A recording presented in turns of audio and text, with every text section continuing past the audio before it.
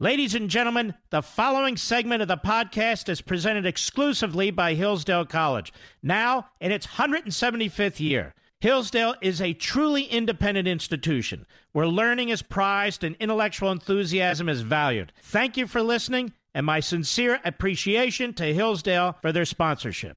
He's here. He's here.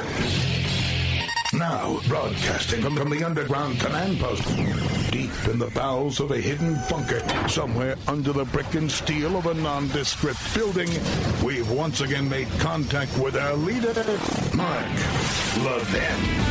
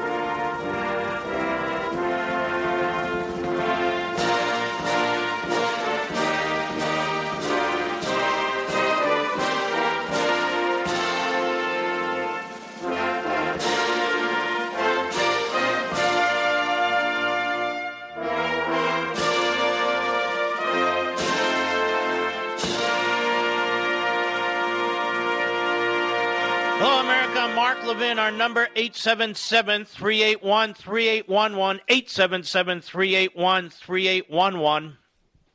You want to know the difference between public sector unions like teacher unions and private sector unions, like oil workers and pipe fitters and steel mill workers? Look what happened to the Keystone XL pipeline with a single signature and thousands of fellow Americans put out of work, and then look at the teachers' unions. The teachers' unions. This is the biggest scam imaginable, where you and I pay these confiscatory property taxes for the right to live in our own homes or to have a small business. That money is redistributed from you who worked for it, washed through the bureaucracy and local government, and given to teachers who aren't working or refuse to go into the classroom and have huge pensions and medical benefits. They're still seeing their doctors. They're still going to grocery stores. They're still going to restaurants. They're still traveling around the country. They're still seeing family members. But the one place they don't want to show up is in the classroom, where the population in the classroom, kids, are the least likely, according to science and facts and statistics, to even get the virus. Now we have some teachers' unions in some of our metropolitan areas and our bigger counties insisting that not only should they, the teachers, get the double vaccine, but the kids have to get it too before they'll go back to work. This is what happens when Democrats and their surrogates take control. This is what happens. If Donald Trump were still president, and if the Republicans controlled both houses of Congress, what do you think they would do? They would be pushing through school choice. So all these kids, particularly inner city kids, particularly black and Hispanic kids, would have somewhere to go to school. And it would be the greatest civil rights revolution that we've seen since the 1960s. But what do we have now? These Stalinist-like unions, these pathetic school boards, a weak president of the United States who will not stand up to the teachers' unions because he's bought and paid for by them, and he has been for 50 years, as has his party. As has his party. They need those precinct workers. They need the massive amount of in-kind contributions. Why do you think every teacher contract in this country that involves the NEA or the AFT insists that their members do not work on Election Day or the day before Election Day so they can work the polls. If you're a teacher union official, feel free to call the program and defend yourselves. Defend yourselves. And I want to know, do you go to the grocery store? Will you see strangers? Adults? Do you go to restaurants? Where do you go? Do you just stay in your basement? And why should you get a salary increase as a result of staying at home? Why is it that teachers' unions don't have to follow the science from the CDC? 2 administrations now. 2 separate CDC directors. 1 Republican, 1 Democrat. Why is that? The Democrat Party, I've said it 100 times, I've said it 1,000 times. They do not care.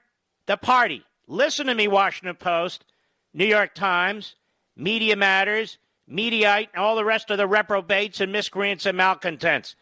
Mark my words. The Democrat Party isn't looking out for the people, whether they're 6 years old or 96 years old. The Democrat Party is looking out for the Democrat Party.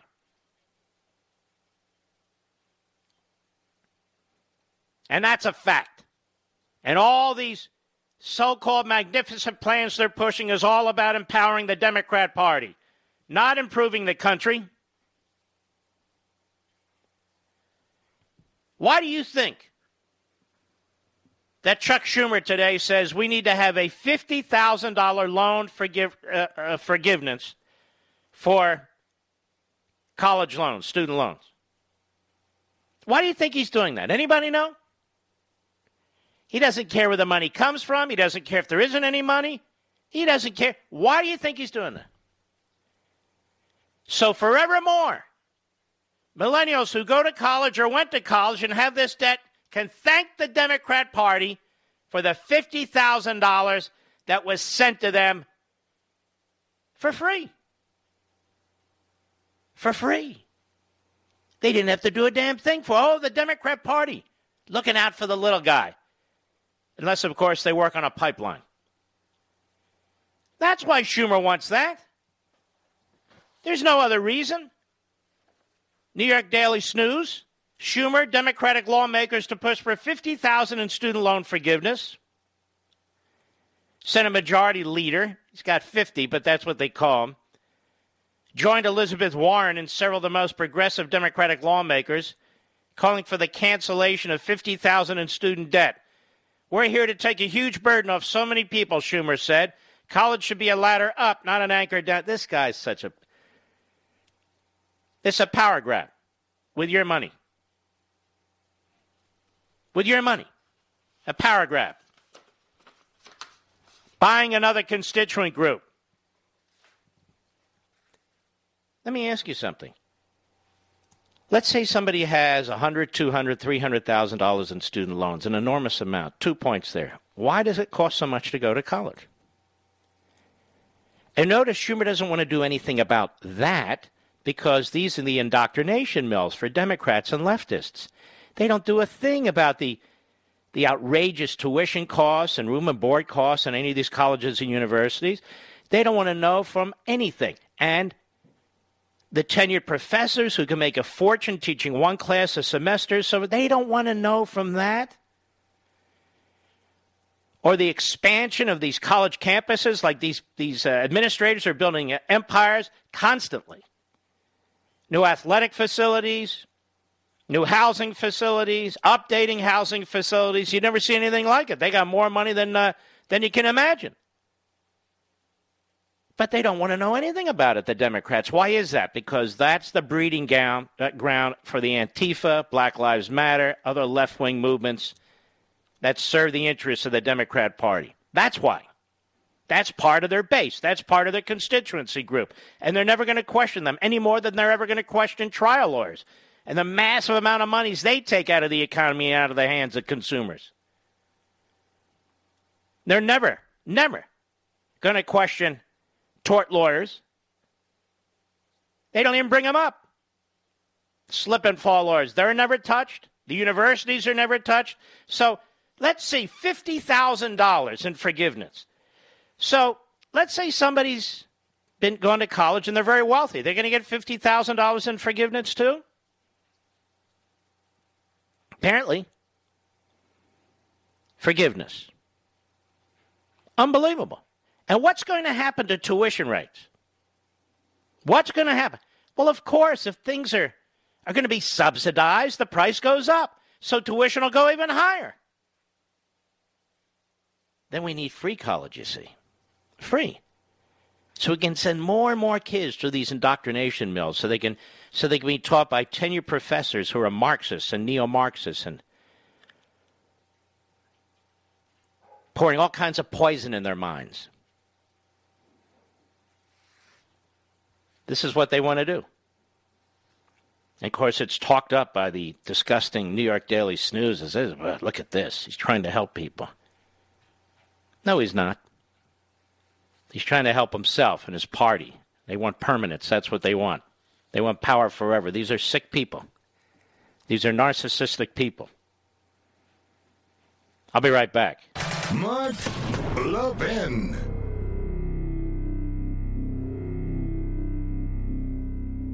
Are you worried about America's future? Times of trouble are full of reasons to despair. But those who built and have preserved our country didn't despair. So to do our part, we need to draw on the books, the history, and the ideas that gave our forefathers and mothers strength and inspiration. Hillsdale College was founded in 1844 to teach these very things, and it teaches them still today.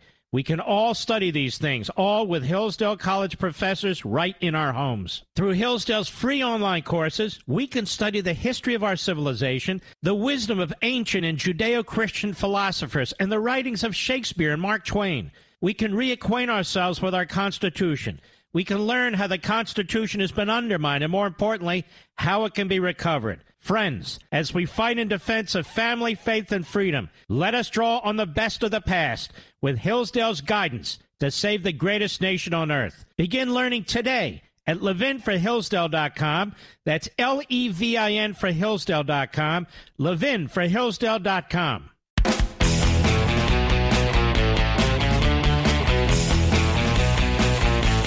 It's not just the Democrats. This from Blaze.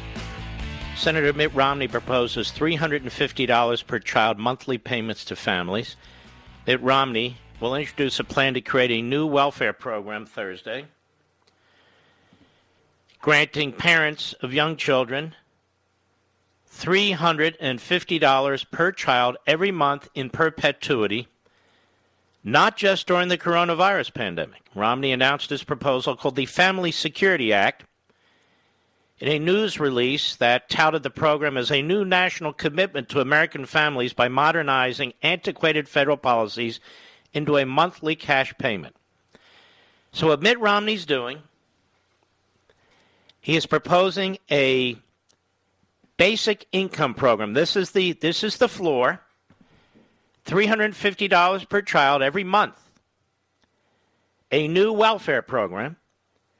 And what will happen is this will be used by the left and, of course, even some Republicans to create a national basic wage that will be paid for by the government, which means less incentive to work, more redistribution of wealth. And this is Mitt Romney. Really a bizarre, perverse politician, if you ask me. Now, there was a proposal like this once in the 1972 presidential campaign by George McGovern, who then was considered a radical leftist. And he lost in a landslide to Richard Nixon. And the proposal McGovern had, as I recall, I was a kid, was that every family should receive $1,000 or $2,000.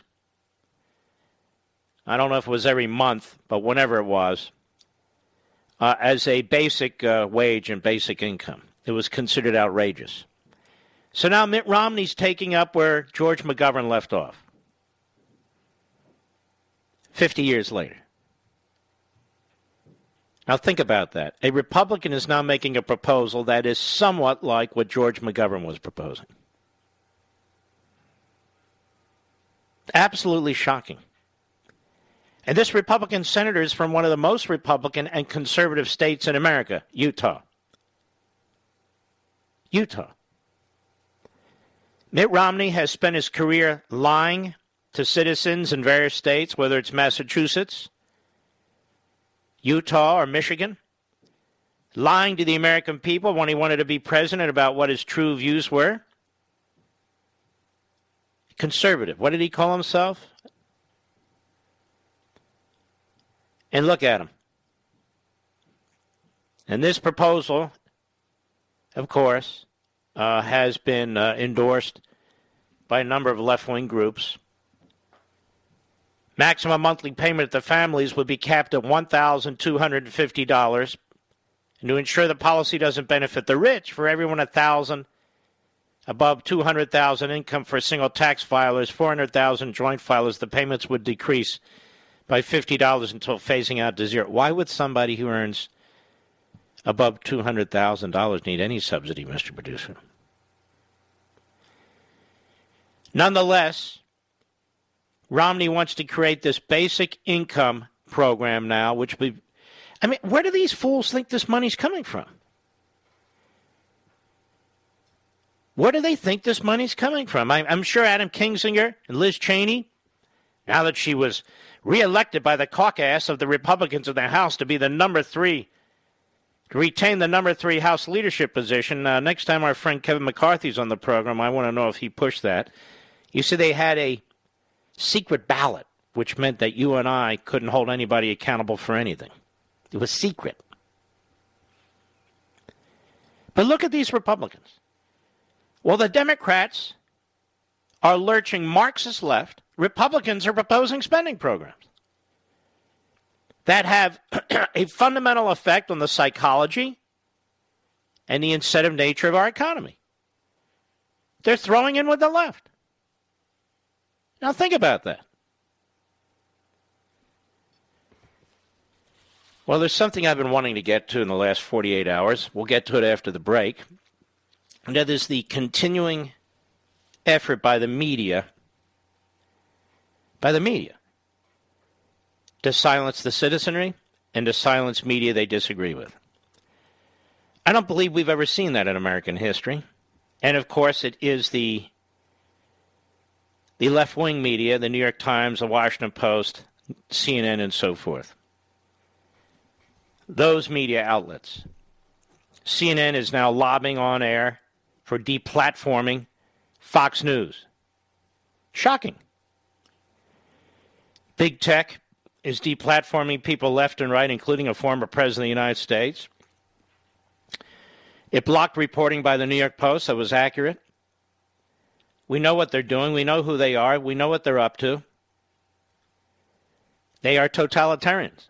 They are not capitalists.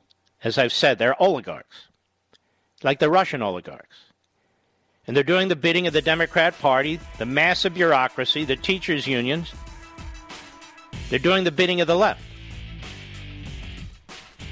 But I want to read this to you, at least part of it, how the Biden administration can help solve our reality crisis, from an individual, Kevin Roose, writing at the New York Times like they know what reality is. I'll be right back.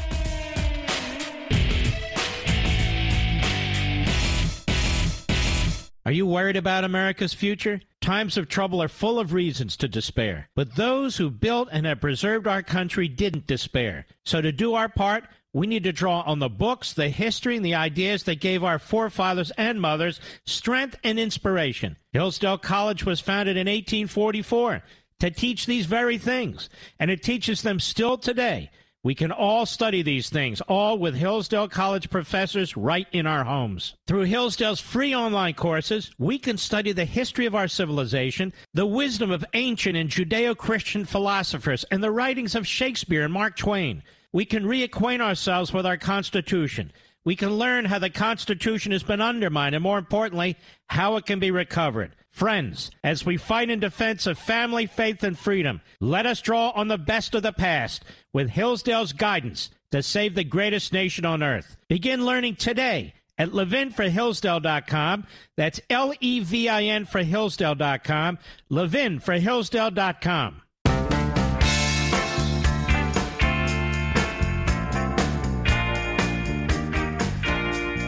Mark Levin, an unapologetic patriot and unapologetic constitutionalist. You can reach him at 877-381-3811. Well, we have Mike in Massachusetts. Mike, you say that you're the vice president of a teachers union in that state. Is that correct? That's correct, sir. All right. Defend yourself. All right, Mark. Well, first, let me just say, big fan of the show. Been listening for many years, and you're spot on with almost every single thing you say. But tonight, I was walking my dog, and I heard the intro. When's the last time you were in the classroom? Last time I was in the classroom was 2 weeks ago, sir.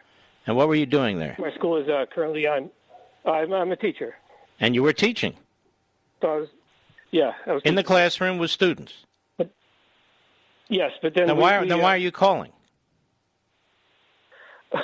Well, because we're working remotely. We've been on and off remote all year, so I figured I'd call and set the record straight. But you're teaching in the classroom, correct? Yes, sir. Well, not right now, sir. 2 weeks ago, yes, but as of right now, no. 2 weeks ago you were. This week you're not. Yes, correct. Why? Because the local numbers for COVID outbreak has reached a certain limit. So the and how many of those are? How old are the kids that you teach? Middle school. And how many of them have had COVID? That they won't tell us, sir. I see. How many of them have been deadly sick from COVID? As far as I know, 0. Okay. The science tells us that they're not COVID spreaders, correct? That is correct, sir. Do you go to grocery stores? Do I? Yeah, yes. Do you go to restaurants? No, sir. No, I do not. Well, that's because your state's shut down like a safe. Do you get out and about, or you just stay home all day? I get out and about. My wife and I just had a little one. I mean, a couple weeks ago. So I would be on paternity leave if not for the remote. Oh, well, by the way, congratulations. But that's not my point. My point is this. You're living like a normal human being, right? You're going to the grocery store. Maybe you go to Walmart every now and then, correct? You're going to the department store. If you need to go to Home Depot, you go to Home Depot. Your life hasn't come to a full stop, has it, sir? No, sir. No. And Okay. I hear what you're saying about private unions in the private sector, and definitely my heart goes out to the Keystone Pipeline guys. But they don't have the protections that public sector unions have, and the reason is this. They can strike till they're blue in the face. They represent about 6% of the population. Teachers' union represent 100% of the population in any particular school district. And I'm not saying you in particular or your union in particular, but look what they've done in L.A. Look what they're doing in San Francisco. Look what they're doing in Philadelphia. Look what they're doing in New York. Look what they're doing in these cities. Can I ask you a question, Mark? And by the way, did you know I'm a member of a union? I did not, sir. I did not. The SAG union. Proud member of a union over here. Yeah, well, I hate my union. Bunch of left-wing Hollywood nut jobs. Anyway, go right ahead. It's not as bad as you think, though. My local teachers, I can only speak to my local union, and what we do, and certainly my role on the executive board, is to sort of stave off the liberal indoctrination, if you will, the hardcore leftists. The hardcore leftists, the agenda of some of these the administration and the people above us. So really, we're kind of working with the public to keep our property values high. You must be in a blue-collar area, aren't you? Yes, sir. Yeah, because that's different, isn't it? When you tell me you're fighting to stave off the left, where I live, the left is in the union. Where I live in the teachers' union is ultra-left-wing. Mark, you'd be surprised. About 60-40. 60-40 left to right-wing. I was told about 70-30. Maybe. I mean, maybe. It depends. Are you NEA? Yes, Are you sir. NEA? Yes, sir. My union is, yes. Yep, Have you gone on their website lately and read what they stand for? I do not, sir. I do not. Do me a favor. You sound like a very, very nice guy, by the way. Do me a favor. Go on their website and see what they stand for. They stand for every left-wing crackpot idea imaginable. That's not your community, right? Because it's a blue-collar community. I certainly try to. My community is very blue-collar, yeah, very blue-collar. Rust Belt, if you will. Right. But we're doing sort of the best we can to provide to keep our schools pretty high. My state is also pretty high performing with our accountability ratings. So our MCAS test is I don't know what that means this year or last year. It means we have most states have. No. I know that. I was a school board member years and years and years ago. Did you know that? I did not. When I was going to law school, I ran for the school board and I got elected. Served on that board for 3.5 years. It's a remarkable experience, by the way. And I realized what a bunch of dunderheads I was serving with, and what a bunch of dunderheads the administration was. Being perfectly honest with you. And but all that aside, you see what's happening nationwide, right, Mike? I do. It's a disgrace. You see the suicide rates of kids going up. You see that they're falling behind in education. You see that they're going to have issues with socializing. You literally have kids that haven't been in the classroom for a year. For a year. You have some. Well, look. Let's be honest. Some unions are tougher than others in this regard. I admit that. But particularly when you get more and more into the metropolitan areas, you find that the unions are more and more radicalized. Their politics comes into play, and that's why you actually have a leftist mayor in Chicago and a leftist mayor in San Francisco trying to figure out how to get their teachers into the classroom. See what I'm saying?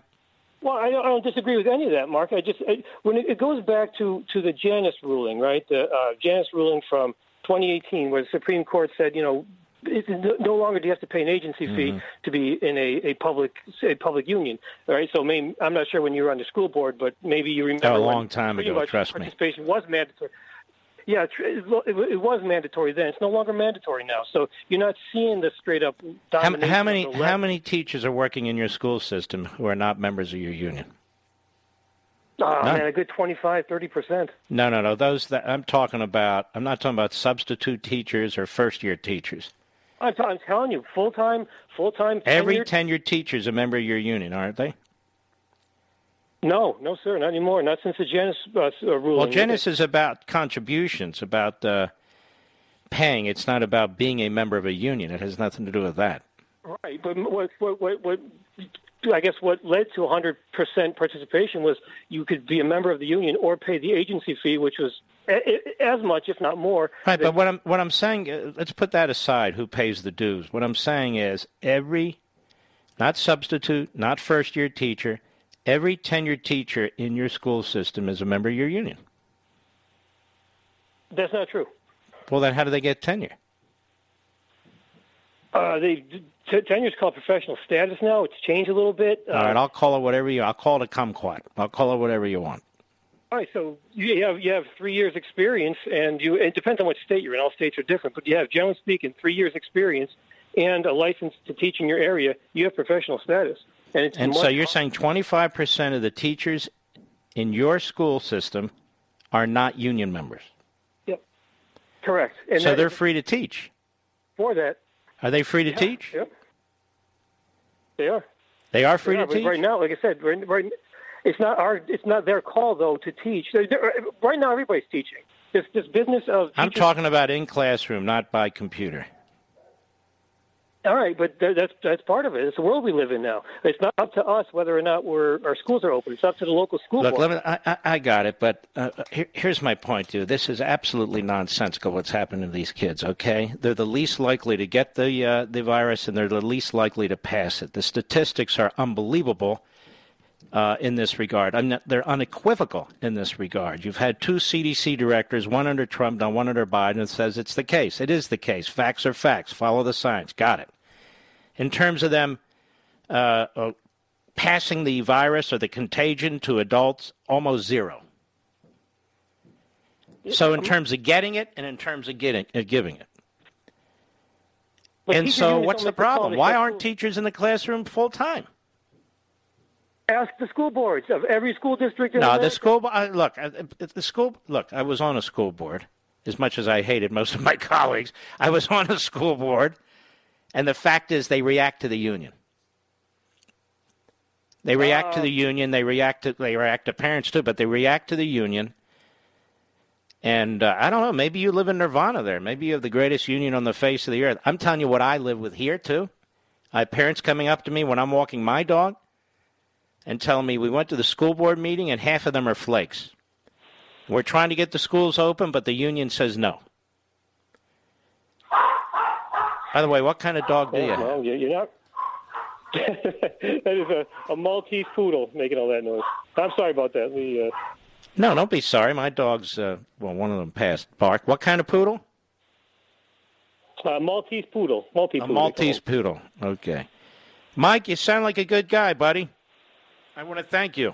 Thanks, Mark. I appreciate you listening to your show every single night. All right. God bless. Take care of yourself.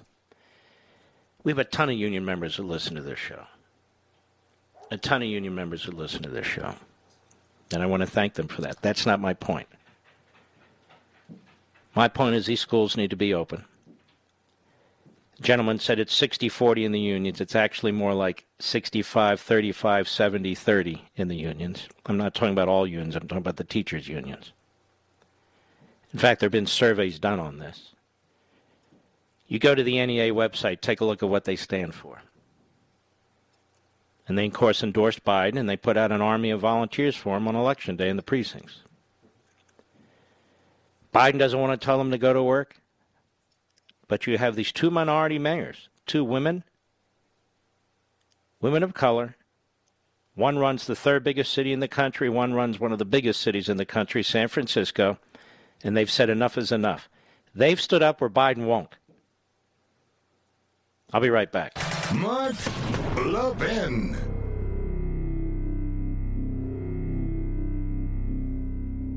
Are you worried about America's future? Times of trouble are full of reasons to despair. But those who built and have preserved our country didn't despair. So to do our part, we need to draw on the books, the history, and the ideas that gave our forefathers and mothers strength and inspiration. Hillsdale College was founded in 1844 to teach these very things, and it teaches them still today.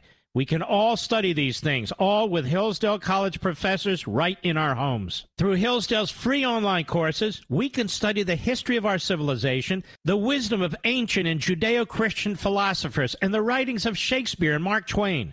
We can reacquaint ourselves with our Constitution. We can learn how the Constitution has been undermined, and more importantly, how it can be recovered. Friends, as we fight in defense of family, faith, and freedom, let us draw on the best of the past with Hillsdale's guidance to save the greatest nation on earth. Begin learning today at levinforhillsdale.com. That's Levin for Hillsdale.com. levinforhillsdale.com.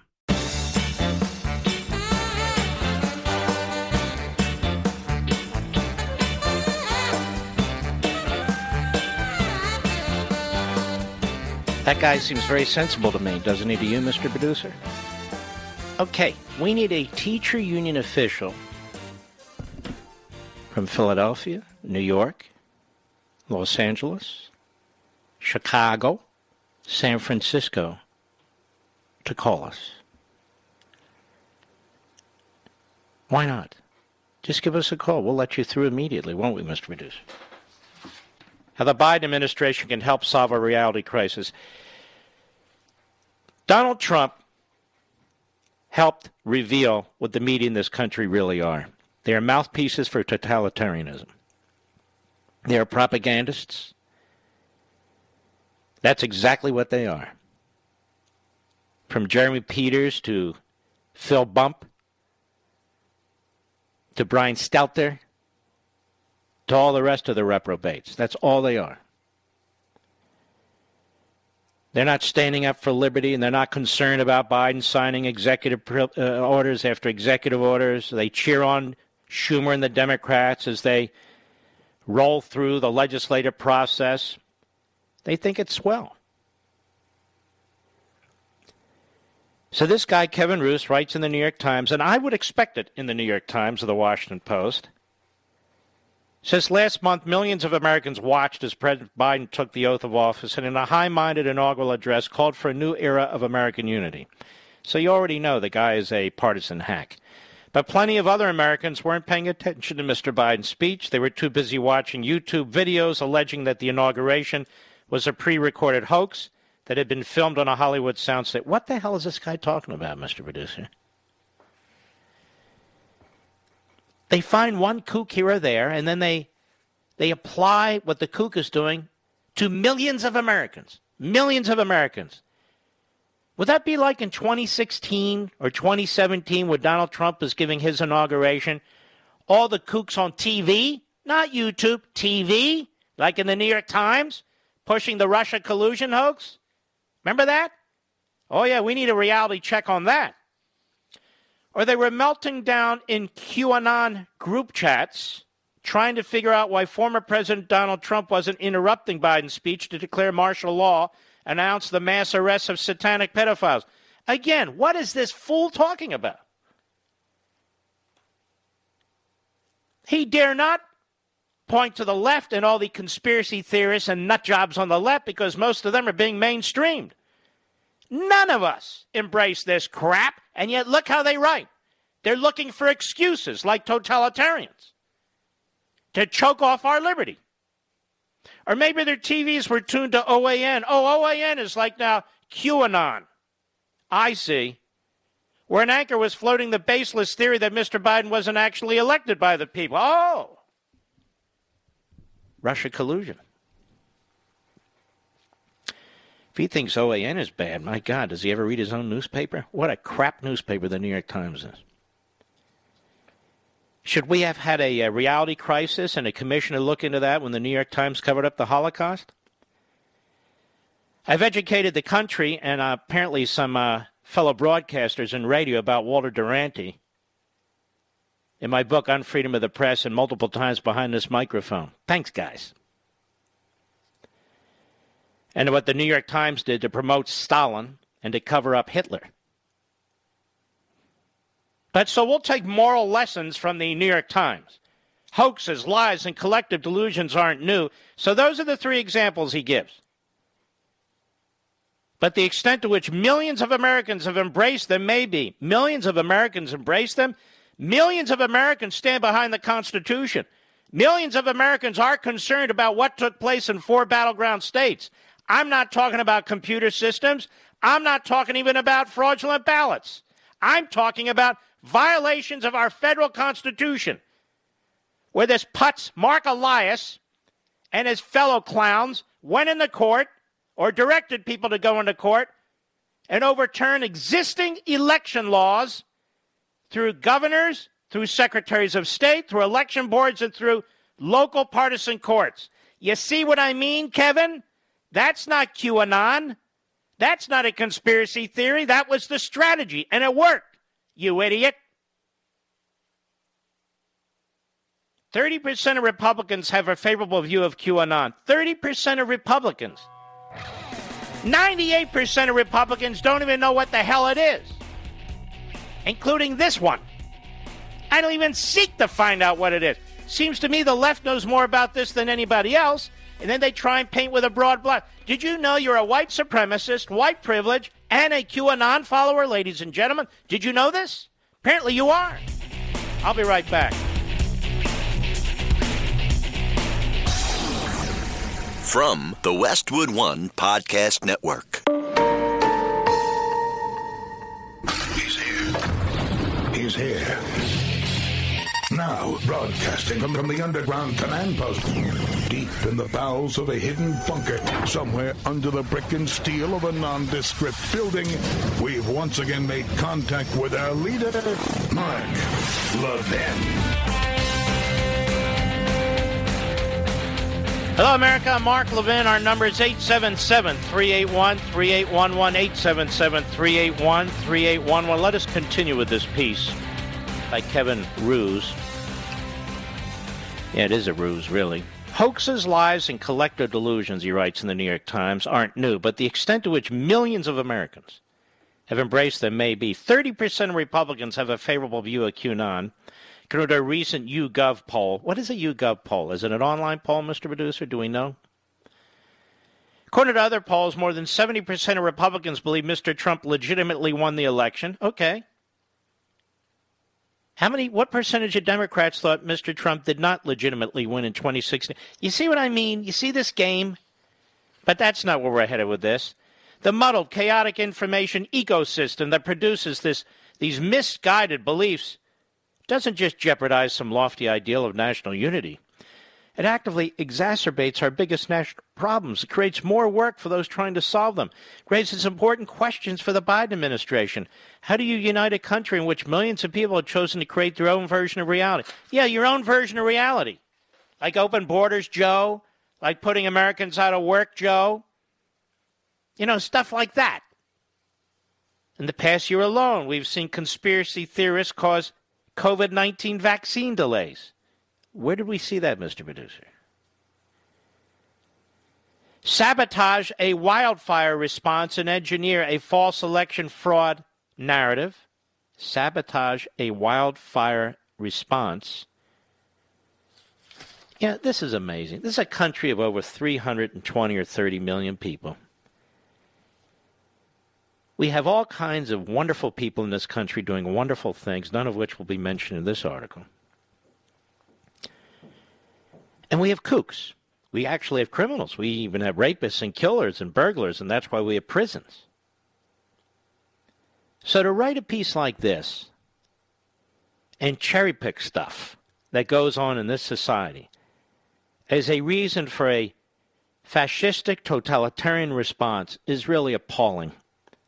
In a newspaper that should be looking over its shoulder and be careful that it doesn't repeat the horrific nature of its corporate reporting over the last 100 years.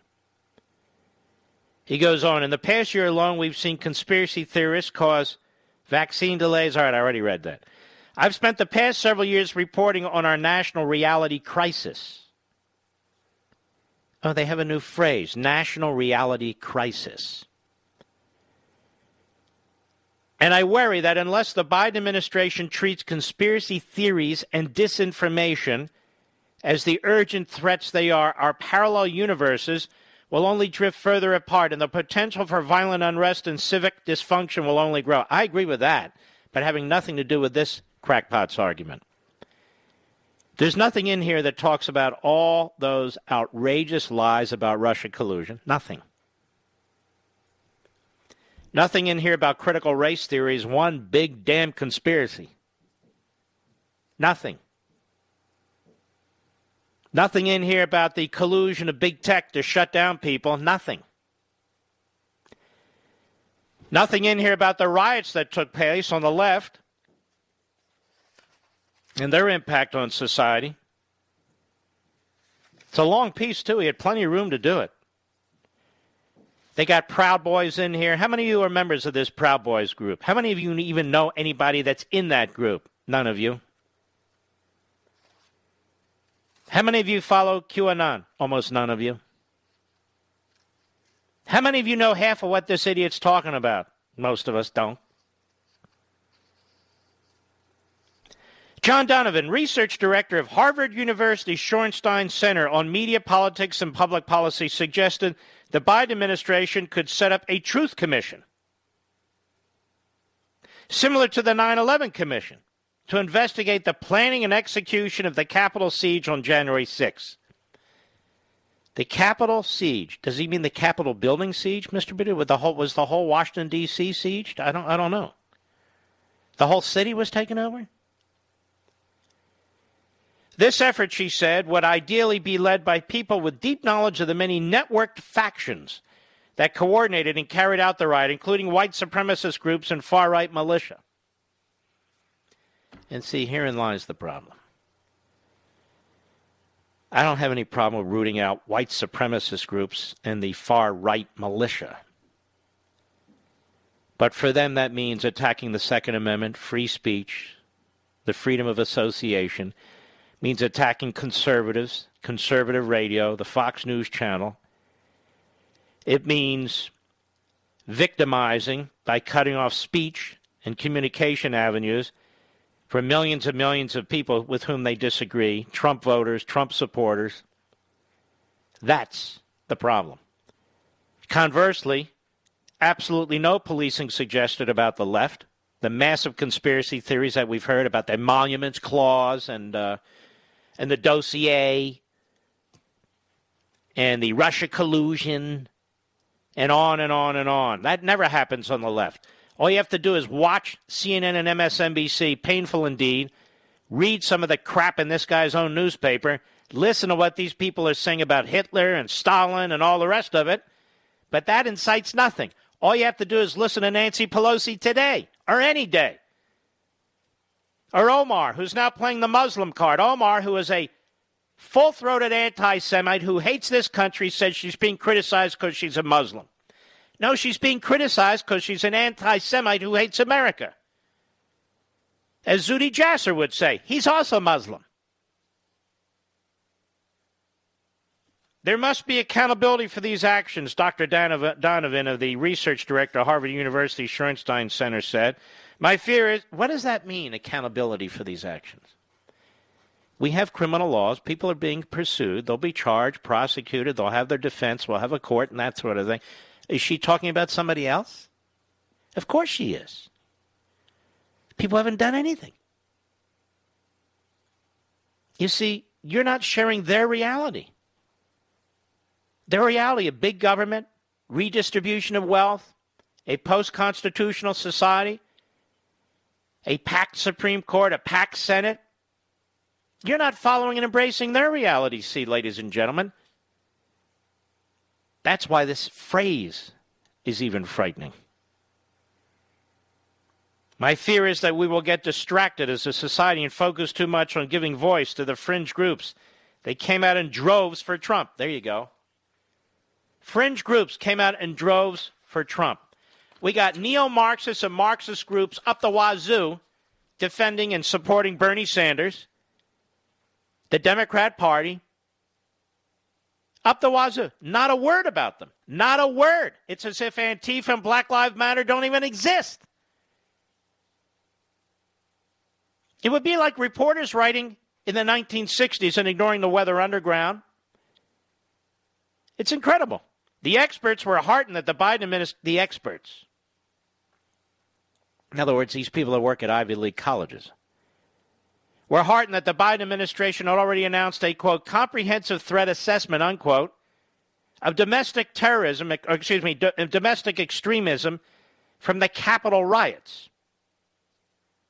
But they cautioned, why didn't they denounce the riots in Portland against the courthouse there? Or the riots in Lafayette Park against the White House? What does this expert have to say about that? What did Ruse write about that? I'm sure nothing. Unless it was a defense. But they caution that categorizing these extremists as domestic terrorists, while understandable, given the damage they've caused, could backfire. They noted that the counterterrorism efforts had historically been used to justify expanding state power in ways that end up harming religious and ethnic minorities, and that today's domestic extremism crisis didn't map nearly onto older but conventional types of terror threats. It just amazes me that this is all written after January 6th, and none of it was written before January 6th. Isn't that amazing, Mr. Producer?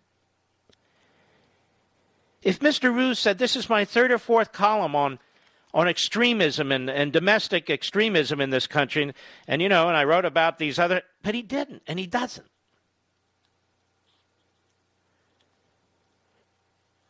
Several experts I spoke with recommended that the Biden administration put together a cross-agency task force to tackle disinformation and domestic extremism. All right, hold on.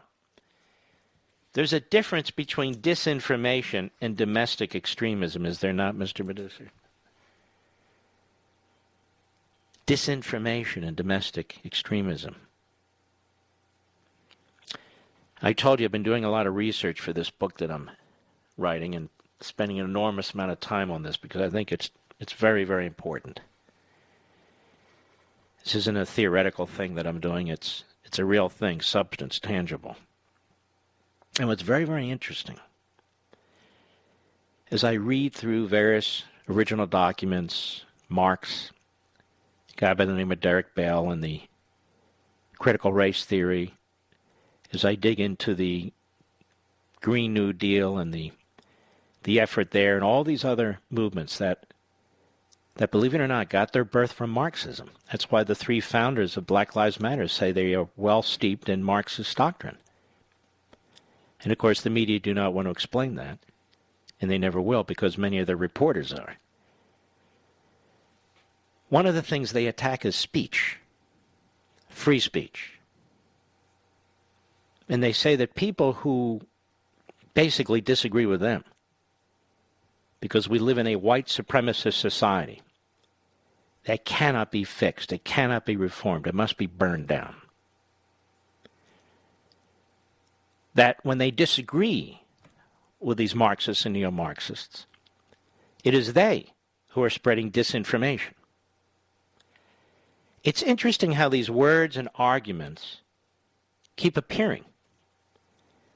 To throw in disinformation and domestic extremism in the same sentence, these are two completely different things. Now, what is disinformation? I would argue that the media are involved in disinformation all the time. They even hand themselves Pulitzer Prizes as a result. Again, we go to Russia collusion. There was never any evidence whatsoever, period. And we spent 2.5 and 3 years on this, and they tried to take out President Trump as a result of it. Isn't that disinformation? When Antifa and Black Lives Matter are trying to attack the White House or a federal courthouse, isn't that domestic terrorism?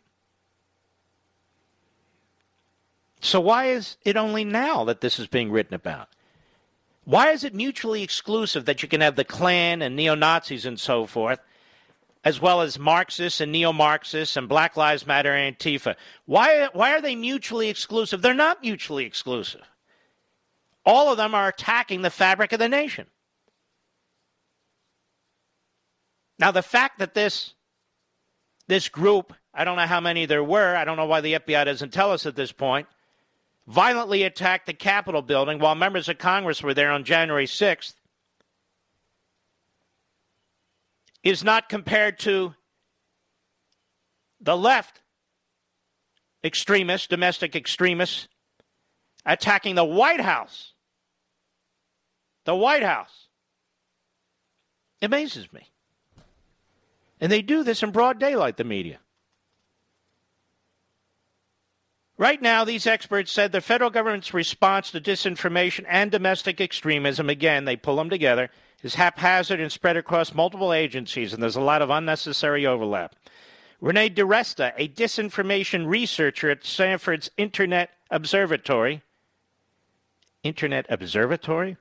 gave the example of two seemingly unrelated problems: misinformation, I thought we were talking about disinformation, and COVID-19, and misinformation about election fraud. Often, she said, the same people and groups are responsible for spreading both types. So instead of two parallel processes, one at the Centers for Disease Control aimed at tamping down COVID-related conspiracy theories, and another at the Federal Election Commission trying to correct voting misinformation, a centralized task force could coordinate a single strategic response. Unbelievable. So this guy, Alex Berenson, who's been writing on and on, former New York Times reporter, about so much that has been wrong with the federal government's response to COVID-19, including the so-called scientists and departments and all the rest of it. He could theoretically be called an agent of misinformation who would wind up on the same list as the neo-Nazis. That's the problem with this. From these damn fools in these universities and these damn fools at the New York Times. The task force could also meet regularly with tech platforms and push for structural changes that could help those companies tackle their own extreme. This would be a perfect document for the communist Chinese regime, for the Vladimir Putin regime, for the Iranian regime, for the Castro regime, and apparently for the Democrat Party and Joe Biden. Justice Brandeis said Well, obviously some time ago. Justice Brandeis said, and I paraphrase, the answer to hate speech is more speech. Do you hear that anywhere on the left? Do you hear that in any newspaper in America? Do you hear that from any Democrat ever? Not less speech, more speech. And what they're doing now is they're also fuzzing up or mushing up the line between speech and violence. That's what big tech is doing now. They're saying that this speech is violent or could lead to violence. Therefore, we are eliminating it. All of this needs to be looked at not by government, but by you and me, because these are our liberties that they're intending to control and regulate and have a commission examine. Absolutely shocking. I'll be right back. Mark Levin.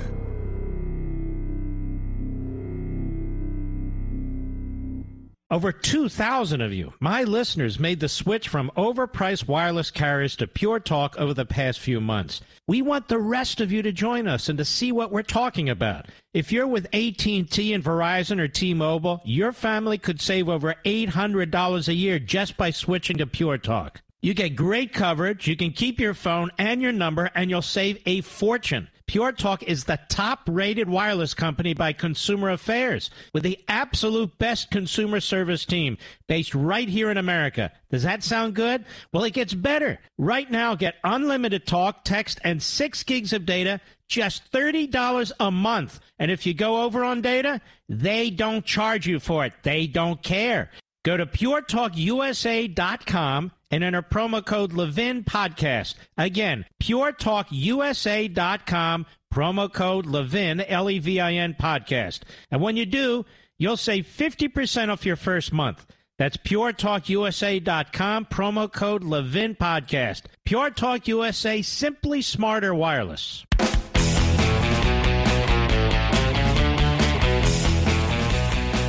Now listen to all the talk, and it's all coming from the left. The media, which is obviously part of that. Reprogramming, deprogramming, blacklisting, silencing, reliance on government commissions, because they know that they control these government bureaucracies and they expect to control government forevermore. You can't mention that there was fraud in the election, my God. Not like the Democrats did, with Russia collusion over and over again and held hearings and had criminal investigations and all this stuff. Unbelievable. Tried to take out a sitting president. Did you try to take out a sitting president, ladies and gentlemen? Did you push these conspiracy theories? This is more BS from the Washington Post and these pathetic, phony professors and phony experts. They're not experts on the First Amendment. They're not experts on free speech. They're not experts on what's ailing this society. What's ailing this society are these iron-fisted efforts all through the last year that even the Supreme Court had to step in and protect people of faith. Pushing people to the brink by making it impossible for them to earn a living and then sitting on relief for them for months at a time. Opening the borders to illegal aliens while shutting down American jobs. Why don't you look in the mirror, you left-wing kooks? I'll be...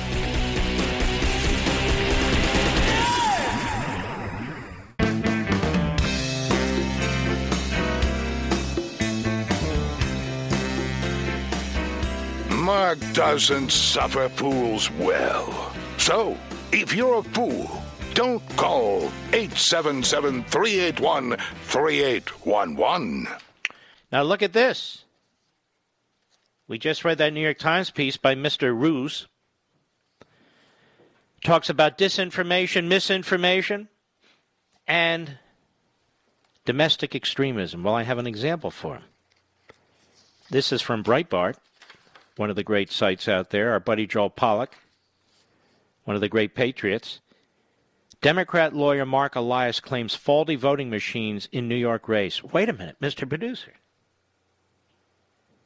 He's saying there was fraud. He's now involved in misinformation and disinformation.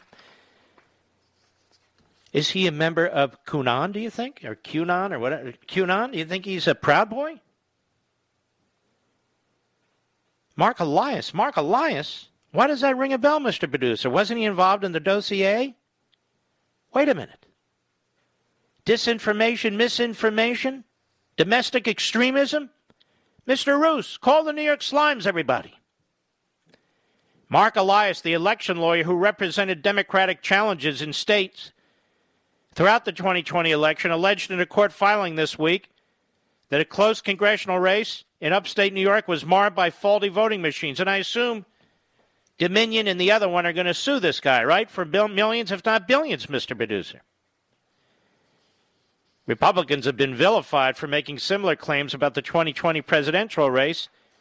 But in the congressional race for New York's 22nd district, Republican Claudia Tenney, who was on this program last night, she is solid, currently leads incumbent Democrat Anthony Brzezinski by a razor-thin margin of 125 votes. Tenney declared victory on Tuesday, though challenges continue.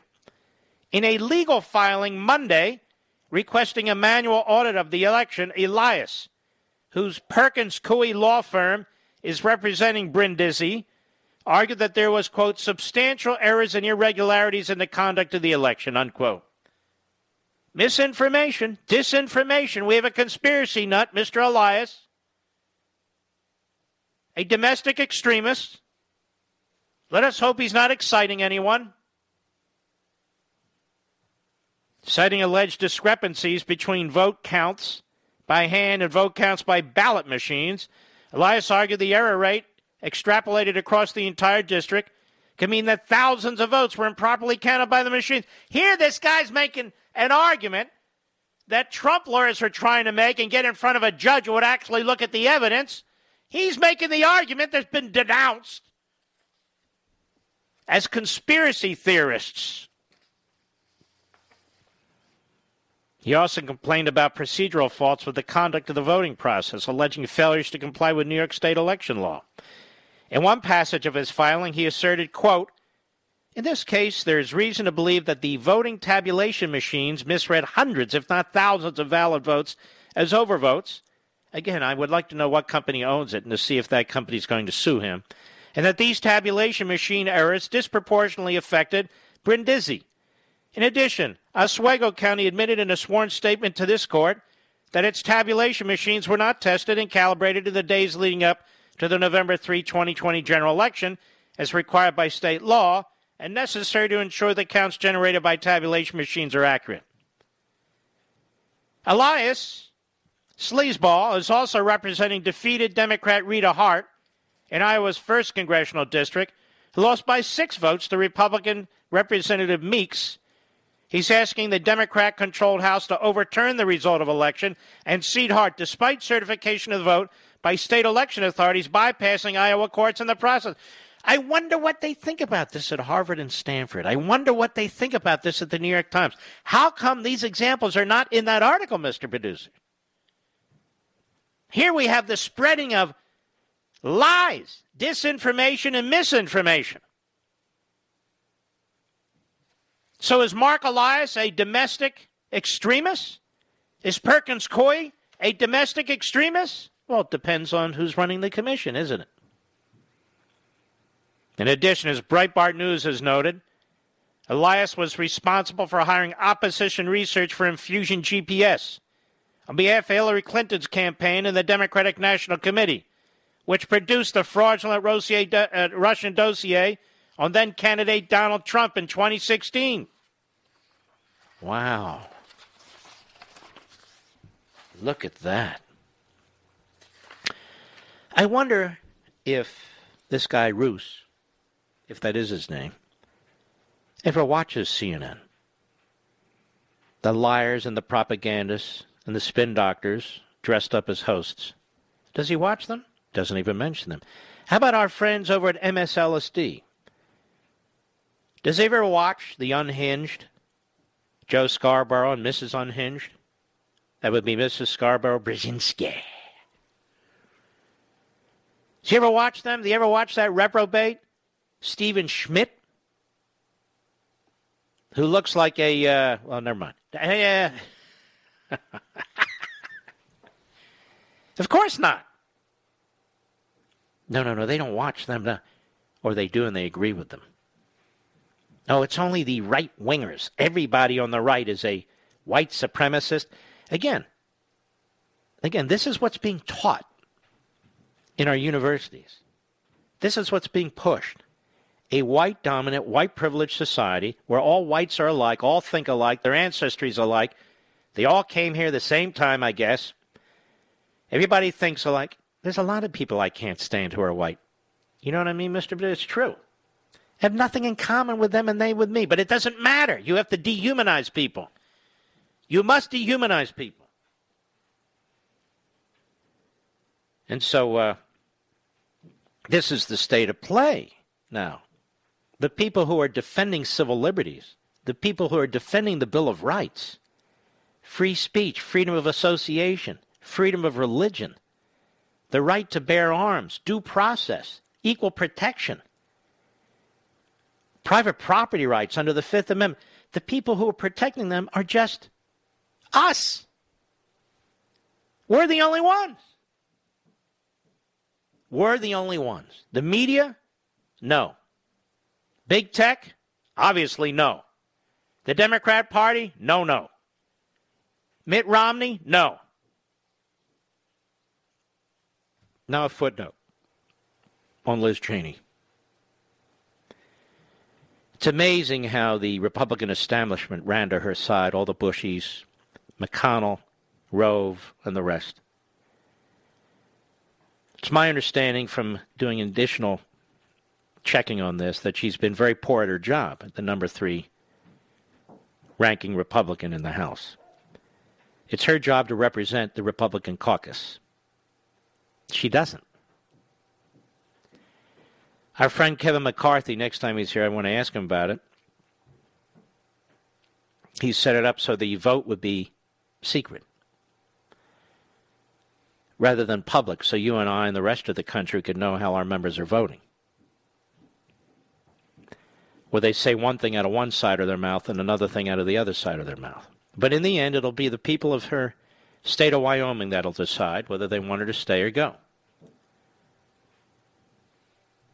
I just want to say a profile in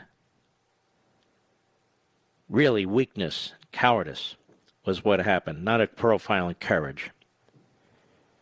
When she joined Nancy Pelosi and Adam Schiff and Gerald Nadler, she joined Maxine Waters and joined the rest of them in trying to really insisting that Donald Trump was the one who unleashed a quote-unquote insurrection against the Capitol. And her statement was among the worst. Among the worst. So the Republicans reelected as their conference chairperson somebody who not only sided with Nancy Pelosi and big media, but gave them talking points. And she said it was a vote of conscience. Well, if I were voting, my conscience would have said to get rid of her. If I were voting in Wyoming, my conscience would say get rid of her. Yes, there is an issue of loyalty, but it goes beyond that.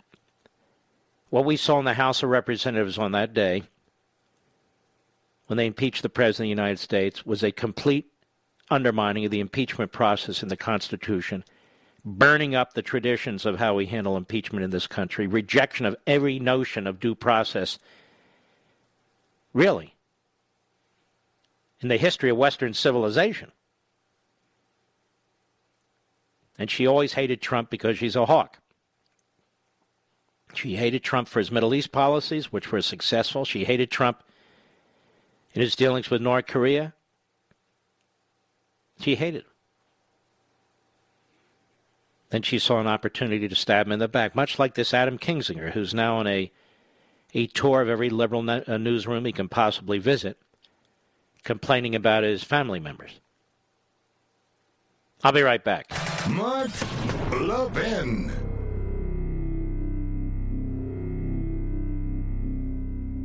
Over 2,000 of you, my listeners, made the switch from overpriced wireless carriers to Pure Talk over the past few months. We want the rest of you to join us and to see what we're talking about. If you're with AT&T and Verizon or T-Mobile, your family could save over $800 a year just by switching to Pure Talk. You get great coverage, you can keep your phone and your number, and you'll save a fortune. Pure Talk is the top-rated wireless company by Consumer Affairs with the absolute best consumer service team based right here in America. Does that sound good? Well, it gets better. Right now, get unlimited talk, text, and 6 gigs of data, just $30 a month. And if you go over on data, they don't charge you for it. They don't care.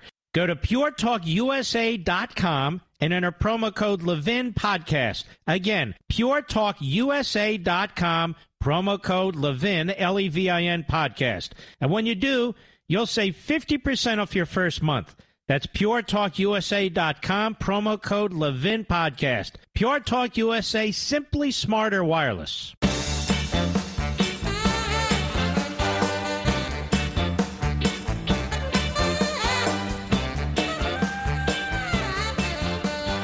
You know, we really do have a number of very serious problems here. We have a media that doesn't believe in liberty and doesn't believe in news. We have movements across this nation which have really been spawned by the Marxist/progressive ideology. We have a Democrat Party that is the embodiment of all of these things. They will use any process, any technique to try and destroy their opponents or anybody who stands in their way. They will even defame tens of millions of Americans, calling them extremists, people who believe in misinformation and disinformation. Throw them in with QAnon or whatever for the purpose of dehumanizing them and diminishing them, let alone not allowing them to participate in the national discussion and debate. We have a party and an ideology that wants to change our election system so they can never lose, disenfranchising almost half the country. They are more open to illegal aliens than they are to Americans who are working hard to keep their jobs and to get jobs, because they know that 2/3 of the people coming across the border are going to vote Democrat one day. And I'll tell you something that's interesting about this as an offshoot point. Again, as I do this research, the so-called intellectuals and scholars in this critical race theory movement, they want open borders. They want new mass immigration. They start from the premise that America is irredeemably a white privileged, a white supremacist, a white dominant society. You can hear this now, even in every article I just read to you, or reading to you. Of course, that's not true, but it doesn't matter.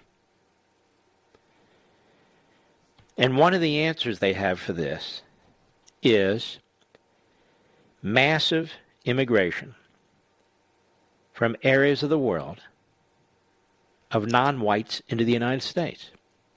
This isn't me. I'm telling you what they push. And now it all makes sense. When Barack Obama used to say, in 2044, and I think Biden did say too, the white majority will be a white minority, and the minorities, when you add them together, will be the majority. I said, well, who thinks like this? Isn't this weird? Aren't we supposed to be a colorblind society? Shouldn't we talk about Americans and rights for all Americans, unalienable rights, regardless of all these physical characteristics and everything? No, apparently. No. The entire push in the last quarter century, but particularly the last 10 to 12 years, has been to change the racial makeup of the country. This isn't me. This isn't some conspiracy nut on the left. This is in their scholarship, which I will mention, as I write this up. Another thing that I want you to know. Black Lives Matter is born from this movement. It's a Marxist/race movement. It's the old separatist movement. Sort of Malcolm X and so forth, but all that. The reason why Black Lives Matter gets so angry, if not violent, when you say all lives matter, is because its founders and its activists have been taught by law school professors, college professors, and in various textbooks that are now used in these schools, but through regular propaganda, that when you say all lives matter, you are embracing the white dominant culture's attitude about minorities. Remember, the goal is to topple the white dominant culture because it's poisonous. And it cannot be redeemed. It cannot be reformed. And so this is where the Marxism comes in. You must destroy society and recreate it. So it's all coming together now. Where are these people getting these ideas from? Why are they lacing things together like this? Because this is that movement. This is what they're being taught. I'll be right back. From the Westwood One Podcast Network. Ladies and gentlemen, this final hour of the podcast is sponsored exclusively by AMAC, the Association of Mature American Citizens. Now over 2 million conservative members strong, AMAC believes in and stands up for the values that we care about: faith, family, and freedom. Thank you for listening, and please support AMAC. And you can become a member at amac.us/join. He's here. He's here. Now, broadcasting from the underground command post, deep in the bowels of a hidden bunker, somewhere under the brick and steel of a nondescript building, we've once again made contact with our leader, Mark Levin. Hello, America. Mark Levin here. Our number, 877-381-3811, 877-381-3811. I want to continue where we left off in the second hour with a piece. Let's see. What's the fellow's name again? He's a great writer. Can we find the name of this gentleman? If for some reason it didn't print on my... It's the Federalist piece. I'll circle back and tell you his name in a moment. And he is a good writer. He just skips my memory. He says the QAnon takeover of the GOP is a fantasy of corporate media and Democrats. It's a fantasy. What is it? John Daniel Davidson, excellent writer on an excellent site. And you can see this QAnon thing is being used by the Democrats and the media and others to try and steal your civil liberties. Destroy your reputation, even though you have nothing to do with it and don't know anything about it. There's a big rush now, he writes, among corporate media, Democrats, and never-Trumpers to establish a narrative that the Republican Party is being torn apart in a bitter civil war between its establishment wing and its supposed QAnon wing. It's about as true as your garden variety QAnon conspiracy theory, but it's politically useful, which is why you're seeing it crop up all over the media right now. Now, according to this narrative, dangerous right-wing conspiracy theorists and QAnon acolytes make up a sizable portion of the GOP electorate. You saw that in that piece I read at the New York Times. And enjoy broad acceptance among many Republican elected officials and right-of-center media outlets. These people believe all the lies and conspiracy theories, quote-unquote, that Trump peddled after the November election, so much so that they launched an armed insurrection at the U.S. Capitol on January 6th in a failed attempt to overthrow the election results and maybe even kidnap Vice President Mike Pence or murder Representative Ayach. This wing of the GOP is so dangerous, we're told. We need a 9/11-style commission to investigate what happened on January 6th. We need a new domestic terrorism law. We're definitely going to have to figure out how to de-radicalize Trump supporters. Half the country has lost its mind, you see, which is why so many legacy media outlets have been publishing very serious essays on MAGA extremism. We don't address this now, then MAGA white supremacist militias will terrorize America like Al-Qaeda, only worse. Tune into NPR or CNN, browse the pages of the New York Times or the Washington Post, and you hear all this discussed in detail ad nauseum. But it's pure fantasy, almost a kind of conspiracy theory of its own, akin to the years-long conspiracy theories about Trump's collusion with Russia in the 2016 election, which Democrats and the press still cling to, despite zero evidence after years of investigations. Indeed, the notoriety QAnon now enjoys has more to do with the media building it up than Republicans flocking to its banner. According to Pew Research, last spring during the Democratic primaries, more Democrats had heard about QAnon conspiracy theories than Republicans, 28 to 18% respectfully. And by the fall, that disparity had grown. 55% of Democrats saying they heard of it, compared to less than 40% of Republicans. Notice this was not in Mr. Ruse's piece in the New York Times. Instead, he uses some YouGov site, I guess, to say that 70% of Republicans believe in the QAnon. 70% of Republicans don't know what the hell QAnon is.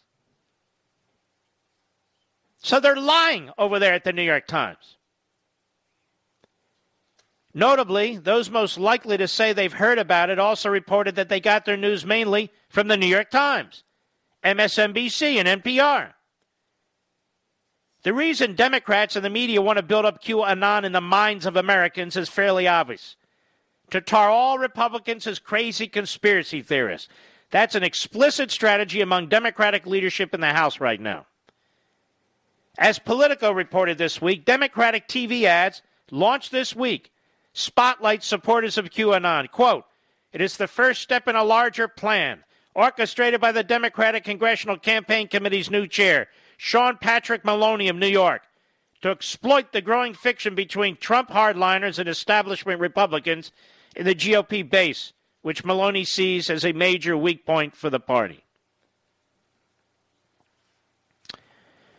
The point of all this is to make all Republican candidates answer for the outlandish ideas of a small sliver of the GOP electorate and exactly one newly elected Republican member of the House, Representative Marjorie Taylor Greene of Georgia, who I'll get to in a moment, a now famous, thanks to the media, QAnon conspiracy theorist, and he writes, "Generally kooky lady, the people in northwest Georgia made the mistake of electing to Congress in November."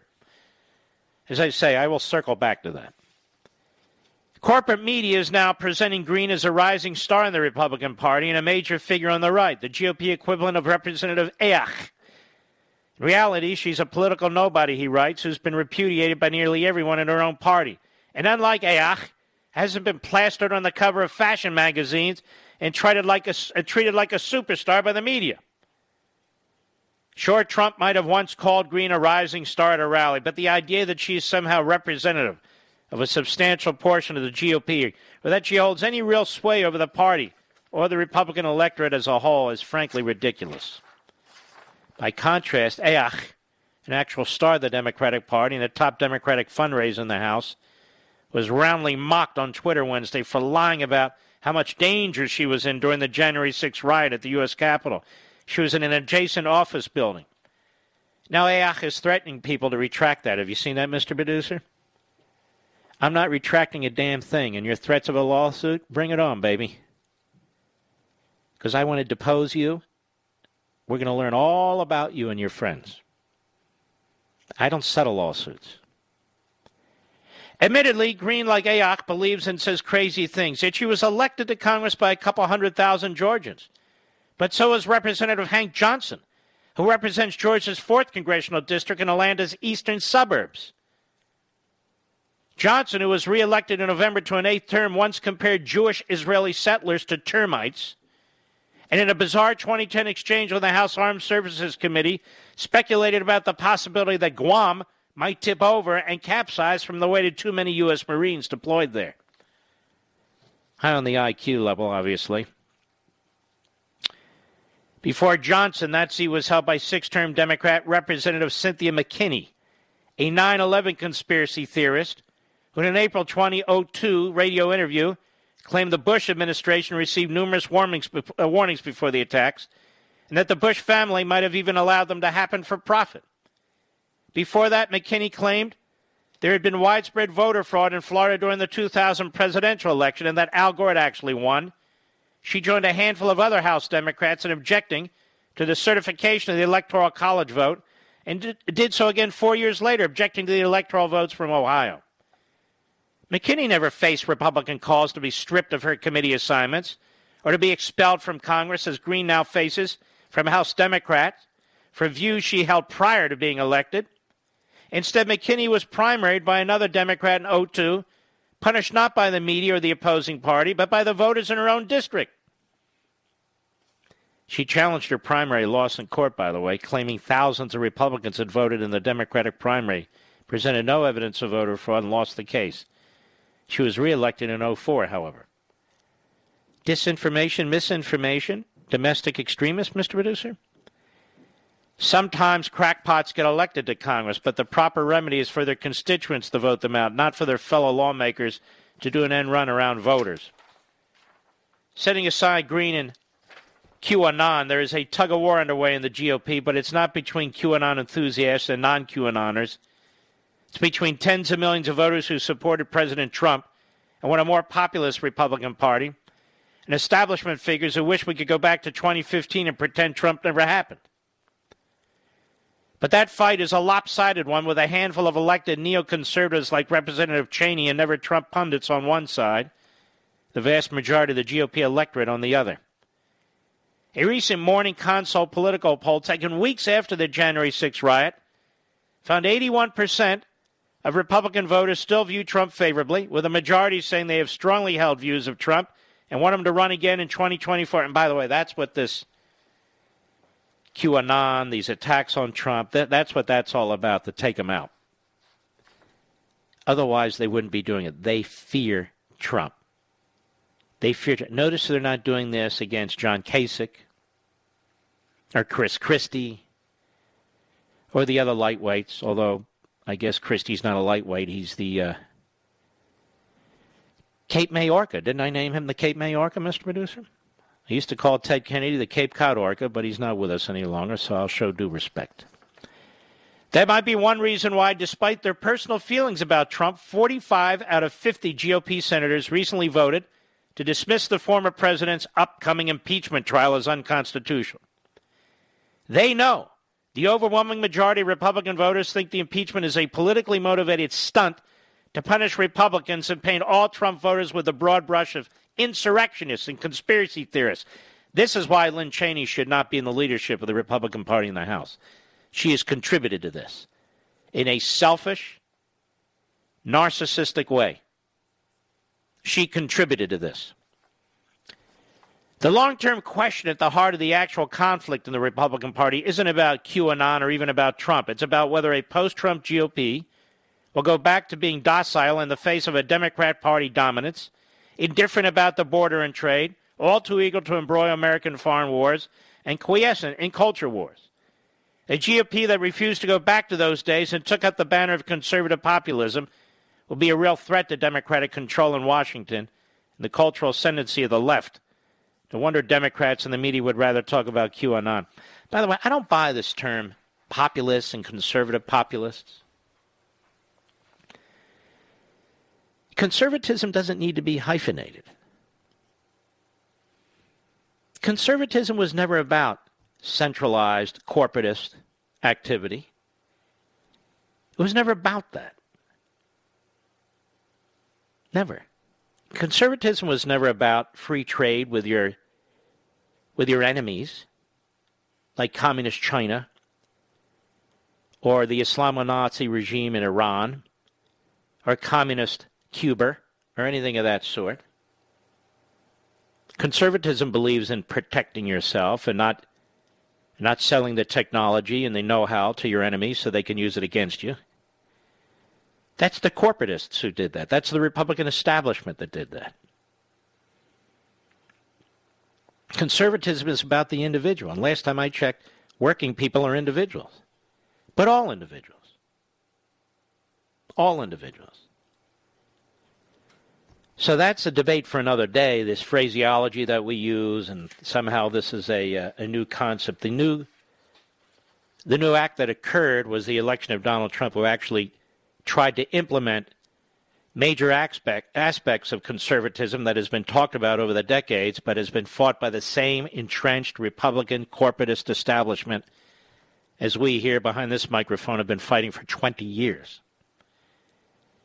And as I've been fighting my entire adult life since I was a teenager, and trying to campaign and get Ronald Reagan nominated in Pennsylvania in 1976. Most of the people my age now talking about, oh yes, populism and conservatism, they were nowhere to be found in 1976. Ronald Reagan was talking about working people in the Democrat Party many decades ago. Do you know who else talked about it and doesn't get enough credit for it, Mr. Producer? Rick Santorum, the great senator from Pennsylvania at one point, and he lost, not due to his conduct or anything. He lost in 2006, I recall, when the Republicans were blown out because the architect wasn't much of an architect, actually. But Santorum wrote an entire book on this subject. So this has been something that has been embraced by leading conservatives, political and thinkers and so forth, actually for some time. Donald Trump was able to embrace it. Donald Trump was able to win with it. Donald Trump was able to institute big chunks of it. And we will miss him, and we do miss him. I do. I'll be right back. Mark Levin.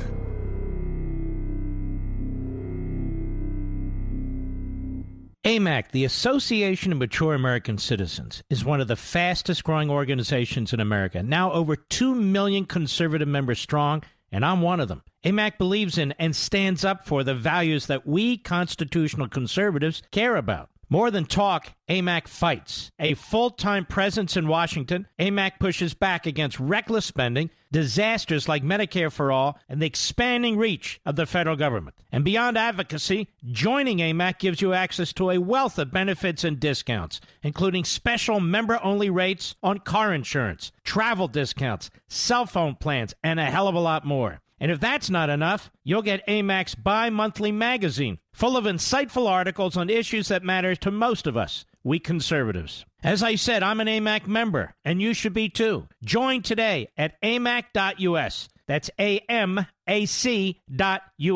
Stop supporting the liberal agenda that the other 50-plus organization has been pushing for. Join AMAC instead. AMAC.us.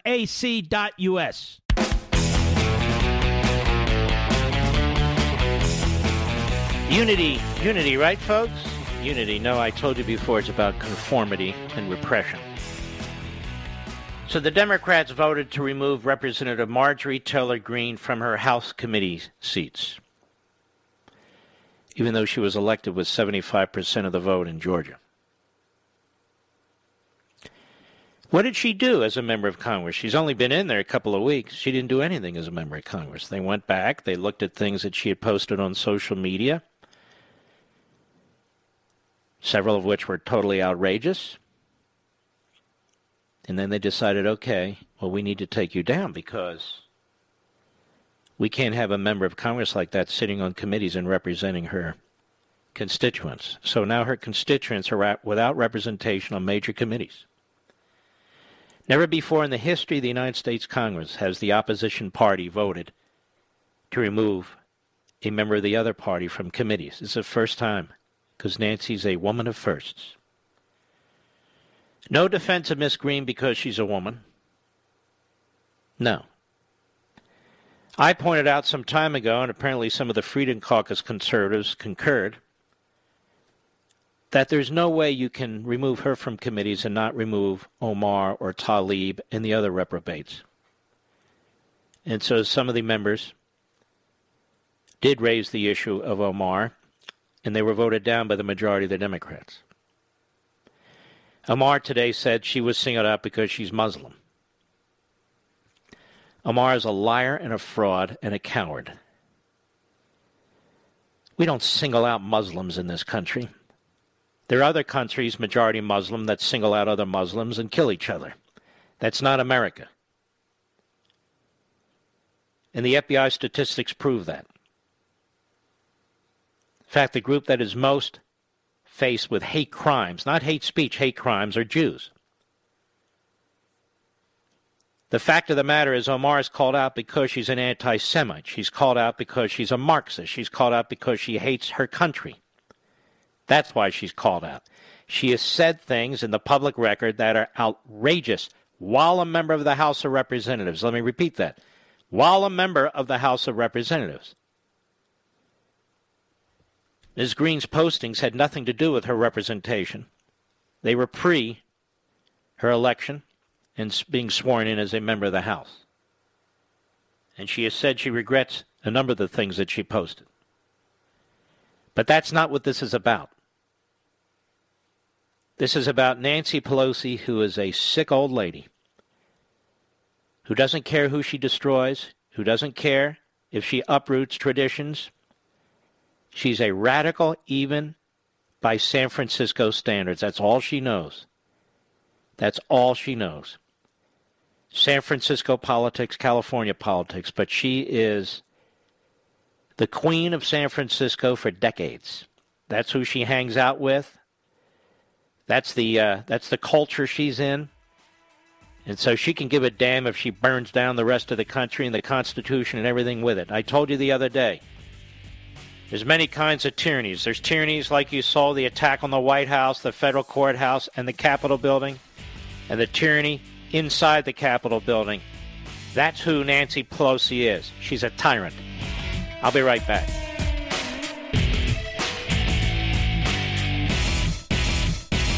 AMAC, the Association of Mature American Citizens, is one of the fastest growing organizations in America. Now over 2 million conservative members strong, and I'm one of them. AMAC believes in and stands up for the values that we constitutional conservatives care about. More than talk, AMAC fights. A full-time presence in Washington, AMAC pushes back against reckless spending, disasters like Medicare for All, and the expanding reach of the federal government. And beyond advocacy, joining AMAC gives you access to a wealth of benefits and discounts, including special member-only rates on car insurance, travel discounts, cell phone plans, and a hell of a lot more. And if that's not enough, you'll get AMAC's bi-monthly magazine, full of insightful articles on issues that matter to most of us, we conservatives. As I said, I'm an AMAC member, and you should be too. Join today at amac.us. That's AMAC.us.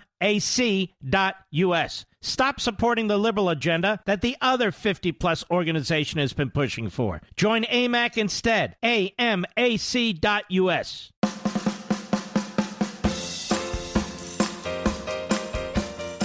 Mark Levin, tough as hell. That's why I like Mark Levin. And I'm not sure a lot of people like him. He's tough as hell. But I like him.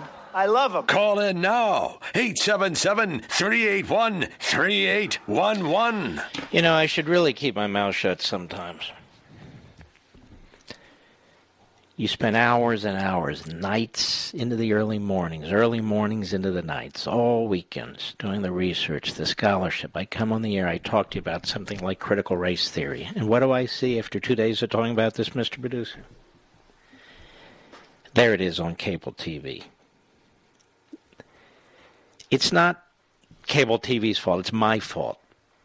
I feel, I've come across things, I feel I want to share them as soon as possible. But I just forget the kind of industry I'm working in. So I really got to be a little bit more careful. I just have to be more careful. I'm not going to be producing stuff for other people. We do our own thing here. I do my own thing here. Roseanne in New York, the great WABC, go. Yellow. Hi, yellow, Mark. Roseanne, yellow. Trying to get through to you for weeks. How are you? Thank you. I'm good. How are you? I want to tell you a little bit about... I'm good, thank you. I want to tell you a little bit about New York City. I'm a New York City public school teacher. Mm-hmm. I teach elementary school. Mm-hmm. I do not subscribe to COPE. I'm sure you know what COPE is, right? COPE? Not really. COPE is... Okay, so COPE, you might find this interesting.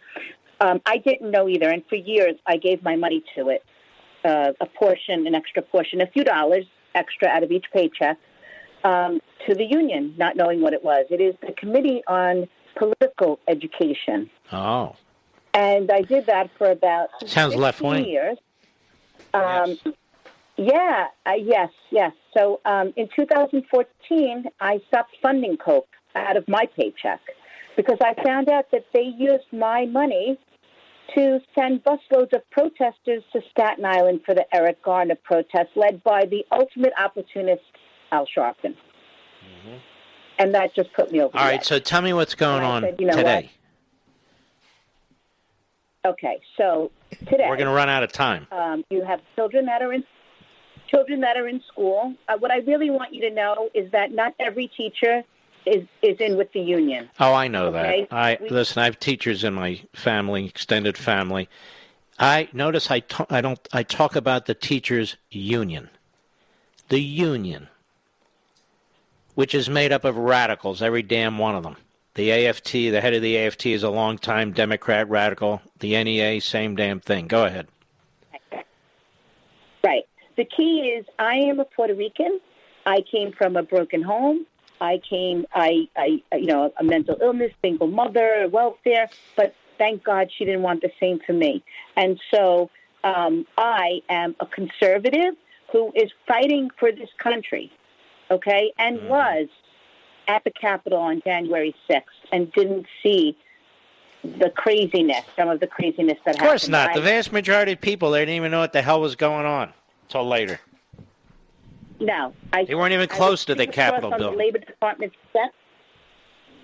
Yeah, I know where that is. What we could see, it was beautiful. It was beautiful. People were singing. There were food trucks. There were pastors. There were. I don't think they have video of that. Until it wasn't. No, they don't. But I. All right, Roseanne, I appreciate your call. Keep up the good work. You sound like a lovely lady. You take care of yourself. Let me keep moving here. Amanda, Wilkesboro, North Carolina, on the Mark Levin app. How are you, Amanda? I'm well. How are you, Mr. Levin? Very well, thank you. I'm calling. My sister is a principal at a private school locally, and I just want to say how much I appreciate people like her and her teachers and staff and those at other schools like it. This isn't one of these super elite schools for the uber rich like the politicians send their kids to. And in fact, a lot of these schools, the teachers and staff get paid far less, get far fewer benefits, if any sometimes, than their public school counterparts. And yet, these, and her school in particular, they have been open since the beginning of the year.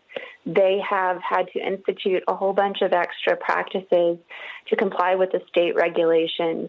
They have really gone the extra mile in order to be there for the kids, to get the in-class education that they need.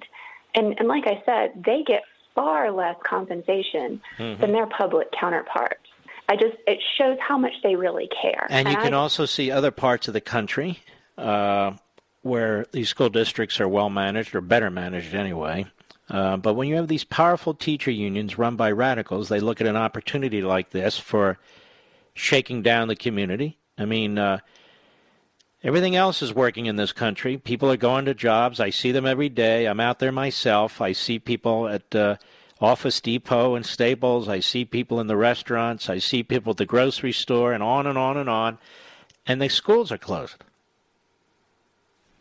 I'm looking at these facilities that we, the people, paid for. Big, beautiful facilities, one after another. Where they used to talk about you can't have the class size bigger than this and on and all the other rules. Not having any classes. Oh, we're doing it by computer, by the internet. Okay, that's not education. That's a substitute for education. And the science tells us that teachers should be in the classroom teaching little kids. And that's it, bottom line. All right, my friend, thank you for your call. Oscar, Springfield, Virginia, the great WMAL. Oscar, how are you, sir? I'm doing good. Go right ahead.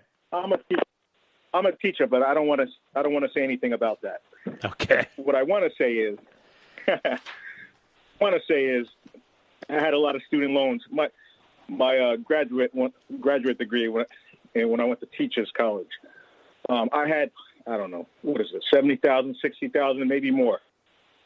So it was a lot of loans. So I paid all the loans off. So what I had to do was I had to work Uber. I had to work in a supermarket. I'm talking about 75, 80 hours a week. Wow. Yeah, a lot. Actually, I picked up your friend one day, Hillsdale College president. Pick him Larry up Arnn. in my Uber. Yeah, great guy. Picked him up in my Uber. His Cadillac and chauffeur broke down, and I came rolling up in my Chevy Cruze. All right, let's stay focused now. All right. So, you're saying that you worked extra hard to pay off your student loan, and now you're going to see people getting freebies. How does that make you feel? Oh, forget about it. I'm very upset because you took out the student loans. You decided to go to such and such college. You got to pay for the loan. Yeah, but you know why the Democrats are doing this. This is just a way to buy off another constituency group. That's it. It's that simple. Remember, you and I exist to support the Democrat Party and their base. I go to work every day, and you do too, so they can redistribute some of our income to them. That's what's going on here. They want to use the instrumentality of government not to strengthen the republic, not to expand individual liberty, not to grow the economy, but to strengthen, grow, and expand the Democrat Party. That's the bottom line. Oscar, thank you for your call, my friend. Take care of yourself, sir. Sylvia, Albuquerque, New Mexico, XM Satellite, go. Hi. Thank you for taking my call. I just wanted to say that the government is our enemy, and you have really educated us on this. Well, hold on now. I wouldn't say the government is our enemy. I would say the left certainly treats us as their enemy. But the government per se, there are people in the government who are out of control. There are government programs that are out of control. But the Republican part of the government is the best kind of government. Little r Republican. But what I mean by that is that they both, Republicans and Democrats, are against us, the people, because Trump came in and exposed them as corrupt. They only work for themselves. They want to get rich. That's why they are there until they die. I mean, look at them. They're old. They're there their whole lives. Look at Biden. He's been there 50 years. They are our enemies. I don't disagree with your point about the D.C. establishment, the McConnell types, and they're supported by a whole bunch of consultants and operatives and the Democrat Party and so forth. They do one thing to get elected, the Republicans, and then they do another thing when they're there. Do you think Mitt Romney would have been elected to the Senate if the people of Utah knew how Mitt Romney would turn out? Do you think Mitch McConnell would have been reelected, given how he's conducted himself the last several weeks? No. They wouldn't have. Do you think this idiot Sass from Nebraska would have been elected? No. He found his voice right after his reelection. This is what we're dealing with here. If that's your point, I agree with you 100%. Yes, that's my point. But also I wanted to say that, for instance, Democrats now are realizing that black people are voting the Republican now. They realize with Trump that they have a chance to get better in their lives and to get ahead. I wouldn't say they're voting, but they voted for him in a bigger percentage, and you make a very interesting point. Because when there were polls starting to come out about 2.5 years ago, I can remember this, August 2 years ago. You remember, Mr. Producer, I said they're now calling Trump a racist to drive down his support among black males. Because his support among black males was really starting to increase. And so they had to get this racist narrative out there to keep attacking him in order to drive down the black vote. Because the thinking was if he took even a slightly bigger percentage of the black vote, he couldn't be beaten. Well, he took a significantly bigger percentage of the black vote than Republican predecessors. He took a significantly bigger percentage of the Hispanic vote than his Republican predecessors. All these things were done, and yet Joe Biden is in the Oval Office. Hey, give me another document to sign. Executive, I'm really kind of liking this thing here. Do I sign my name or? All right, ma'am. Thank you for your call. Quickly, our friends at Campus Reform, a great organization. There are words colleges don't want you to say that have been banned now. You going to believe this? banned certain words. Michigan State University, you cannot use the word foreign or alien in order to describe anything, foreign or alien. They're considered pejoratives. University of Pittsburgh scraps homecoming king and homecoming queen. University of California's Council of Chief Diversity released a guidance document regarding how to hold a positive and inclusive campus climate during the pandemic. The list tells students the faculty will reject racism, sexism, xenophobia, all hate or intolerant speech, both in person and online. It instructs students to not use terms like Chinese virus. Unbelievable. And not allow the use of these terms by others. University of Virginia, an instructor at University of Virginia called to abolish the phrase student athlete, claiming it has arguably racial undertones. Today, the majority of revenue-producing athletes in sports of football and men's basketball are black. They are coached mostly by white men, she said. So stop using student athlete? These people are insane. I don't even know what they're talking about. Vanderbilt lists sexual reassignment surgery as an outdated term. Okay, so don't use that. You need to use gender identity and gender expression. Mr. Producer, does your gender have like a separate expression? All of you out there, does your gender have a separate expression? Good going, Vanderbilt. Leading anti-racist professor calls the term legal vote racist. Boston University, Director of Center for Anti-Racist Research, Ibrahim Kendi, said the phrase legal vote is racist. Well, I don't know. We should be sending more and more of our kids to colleges and universities and making sure that it's easier for them by insisting that you and I pay off their student debt. I'll be right back. Mark Levin.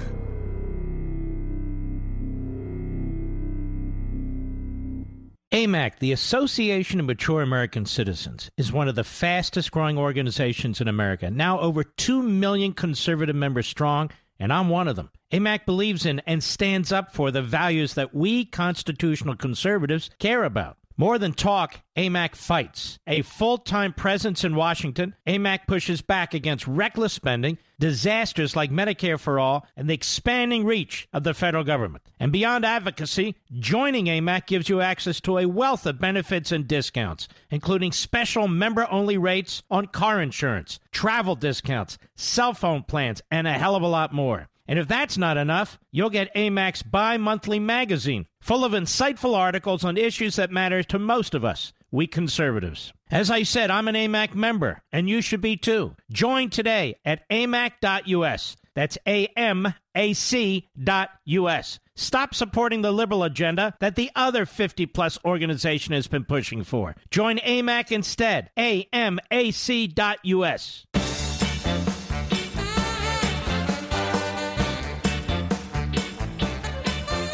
Hunter Biden has a book coming out. You believe that?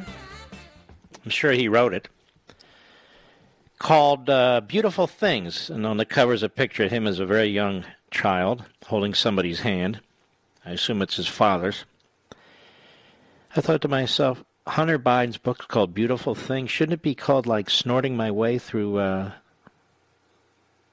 Life or something? Something like that.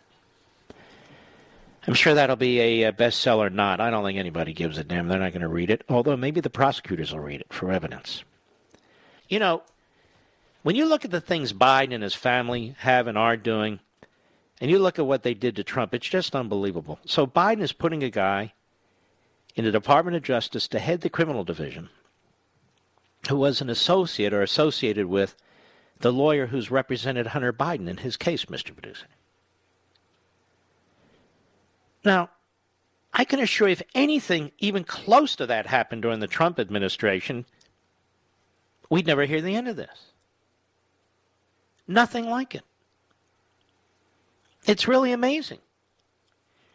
We have the new Secretary of Defense Who's at war with the military personnel. We're now going to stand down for 60 days while we determine if any of the military personnel out there are white supremacists. Fair enough. How about any Marxist leftists? Well, it's a whole other story. All right, we salute all you heroes out there. These are troubling times, no doubt. I'll see you tomorrow. God bless.